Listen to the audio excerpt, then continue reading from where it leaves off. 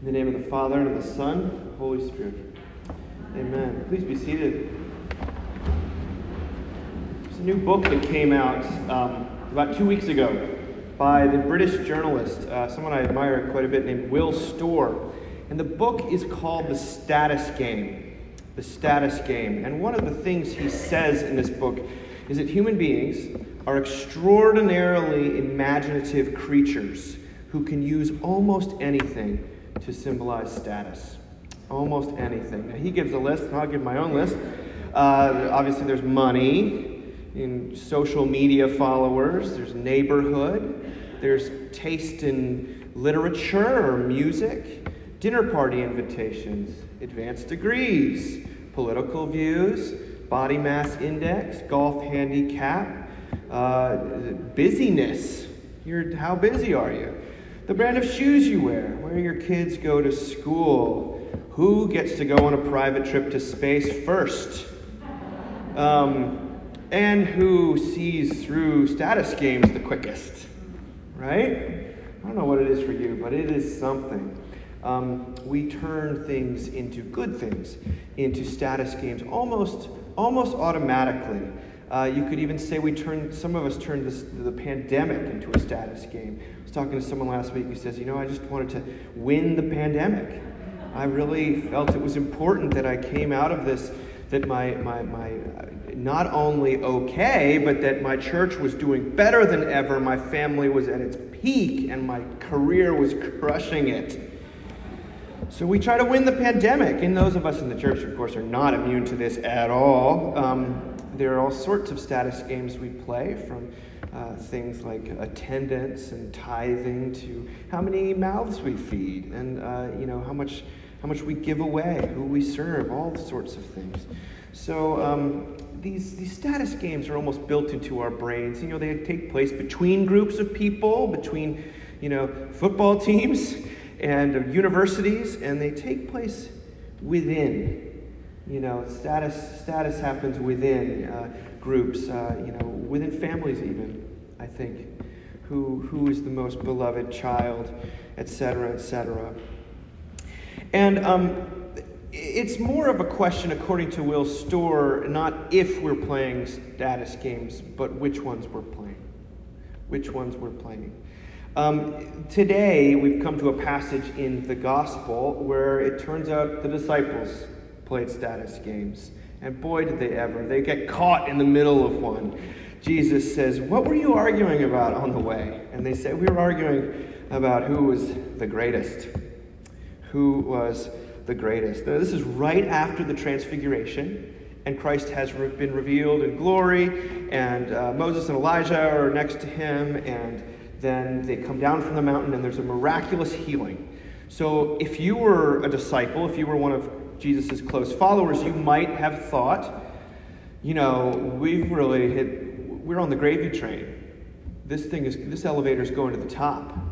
And if it's going to the top, I want to be at the very top of it. So I don't think, by the way, that it was sort of Peter looking at John and saying, I think I'm better than you. Or Mark looking at Matthew and saying, actually, I think I'm a little bit better than you are. I don't think that was probably how it went down. I think this is Jesus knowing what they were really talking about, because status games, you see, they rarely happen on the surface. These are conversations that go on within us and around us all the time, but they're rarely right there on top. It's more, how did you spend your summer? Oh, really? Which beach did you go to? Huh, that's interesting. Well, I went to this other beach, which is much fancier.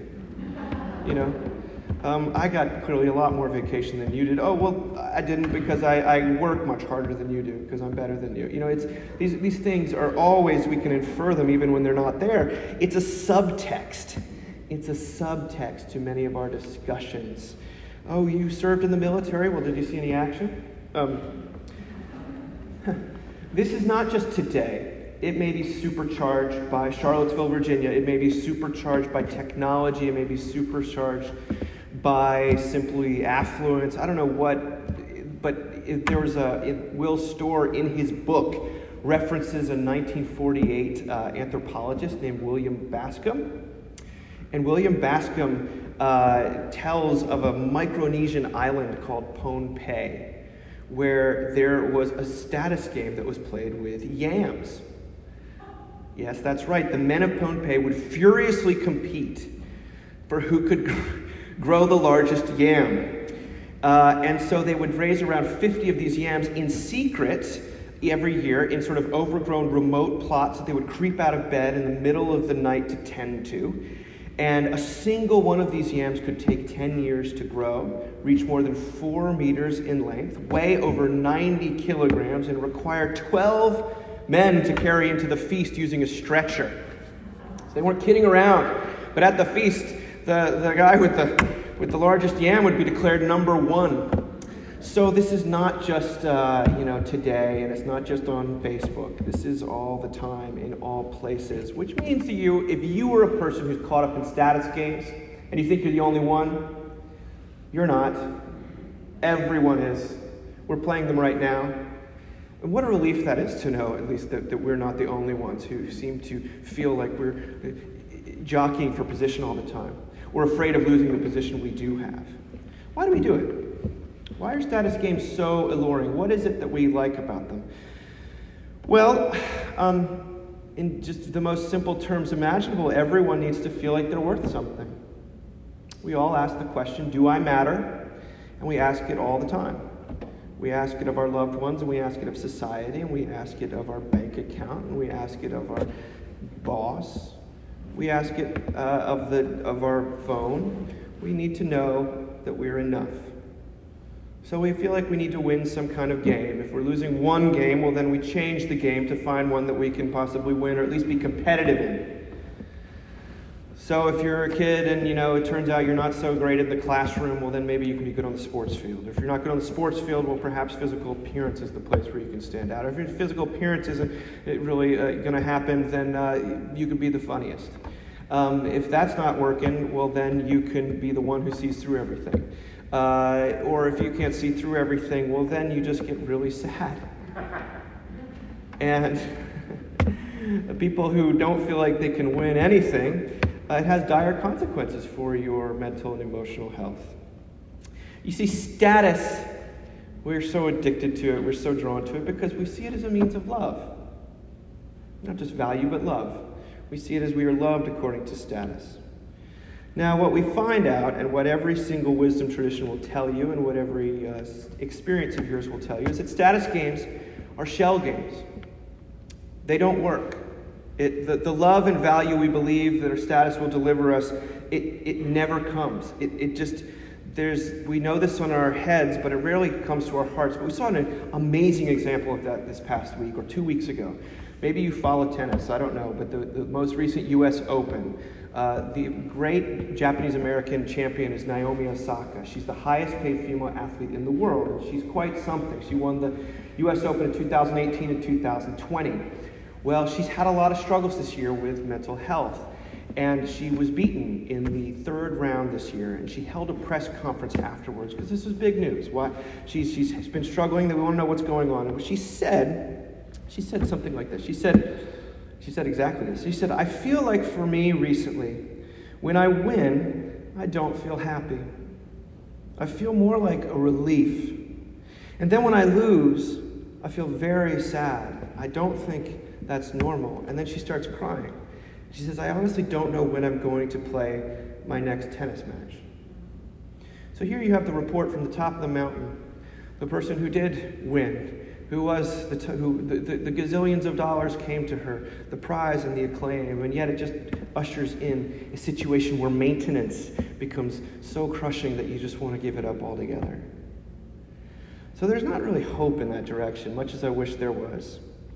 So what does Jesus say? Well, he lays out a completely different order. He says something very different, and it's just as simple. He says it a lot, by the way. He says, whoever wants to be first must be last of all and servant of all. And then to illustrate his point, he takes a child on his lap and says, whoever welcomes this one in my name welcomes me. Now, don't think of a child as like an Instagrammable, cute child. Think of a child in tatters, a child who's been overlooked, a child who's been neglected, a child with a very runny nose and sticky fingers, and sort of a gross child. You know, we tend to venerate children so much we forget how disgusting they are. If you want to be first, Jesus says, then be like this child who is last. This child who is powerless, who's dependent, who has no political or economic power. You see, what Jesus is trying to drive home, the point he's trying to drive home, is that the Christian answer we find to value, to the question of whether we matter, is not in status. It's in belovedness. It's not in status, but in belovedness. And what he's trying to say is you are loved like this child is, unconditionally and eternally, in spite of the fact that you bring nothing to the table, in spite of the fact that you are losing and will lose whatever status game it is that you are wrapped up in. And this is the one, of course, who is willing to lose every status game for your sake. The one who actually had claim to godlike status, and yet considered it not something to be prideful about. Now, one illustration that I'm finished, perhaps you've heard of the English politician John Profumo. He was a very infamous name in the 1960s. John Profumo was a very high-born, aristocratic Secretary of State for War in the early 1960s in the UK. And he had an extramarital affair with a 19-year-old young woman who was also engaged in an affair with a Russian attaché who turned out to be a spy. And so when this was found out, and it was found out in spectacular fashion with photographs and all sorts of sort of pre-tabloid, the British love their tabloids. Well, this is, that on steroids. And the archetypal version of that. He was humiliated on every front page as an adulterer, a liar, and a man of such poor judgment and irresponsibility that he mindlessly cavorted with enemy spies. So he was disgraced and stripped of all public dignities in 1963, and it was known as the Profumo Affair. And over the years, whenever English want to refer to people who have really blown it, they use his name. Now, John Profumo never knew political power again, and he never asked for it. He did something that was confounding if you ever trace the lineage of disgraced politicians. What he did was the very hardest thing for any politician, celebrity, preacher, or author to do. He went away.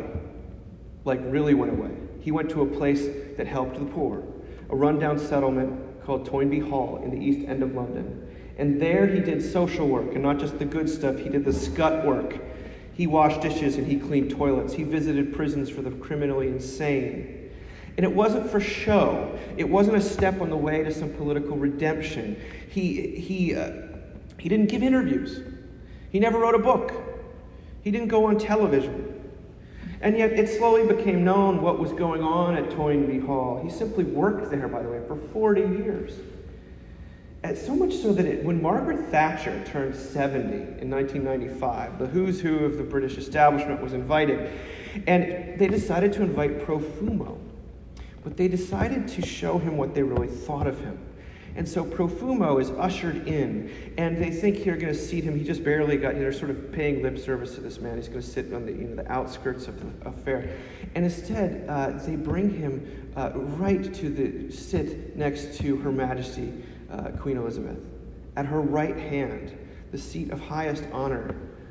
And this is how Profumo was regarded. In 2006, the Daily Telegraph wrote when he died in 91, he said, "No one in public life ever did more to atone for his sins. No one behaved with more silent dignity as his name was repeatedly dragged through the mud. And few have ended their lives as loved and revered by those who knew him." You see, he fell off the ladder of status. He completely had it all taken from him. And what he discovered was something much more potent than status. He discovered love. He discovered more than that. He discovered Jesus Christ. You see, you and I know, is this just some lengthy sermon about giving up your status and renouncing your club memberships? No, if I tried to do that, it wouldn't work. I've never seen someone not accept admittance to the highest status college that they get into, or club, or what have you. Every year I watch as people pretend to, but it never happens. Because they're like me. It's very, very rare to turn down status. It's that addictive and that intoxicating. But where you can't and where I can't, it turns out Jesus nonetheless does. Jesus, when he pulls that child to his lap, he's ultimately talking about himself. He's saying, whoever welcomes this child welcomes me. You see, I am last. I am the one who's betrayed into human hands, who is killed, and 3 days later rises again. I am the one who came not to consolidate godlike status, but to give it away to those who are hell-bent on accruing it at all costs. That is not putting me off from loving you. I am here to descend to a world that is asphyxiating itself, trying to ascend, to free you and to free me from the bondage of status, from the shell games that cannot be won, and to answer the question, the ultimate question, always on our mind, the question of, do I matter? Do I matter, Lord? Well, what he says to you and to me this morning is yes. Yes, you matter, my child.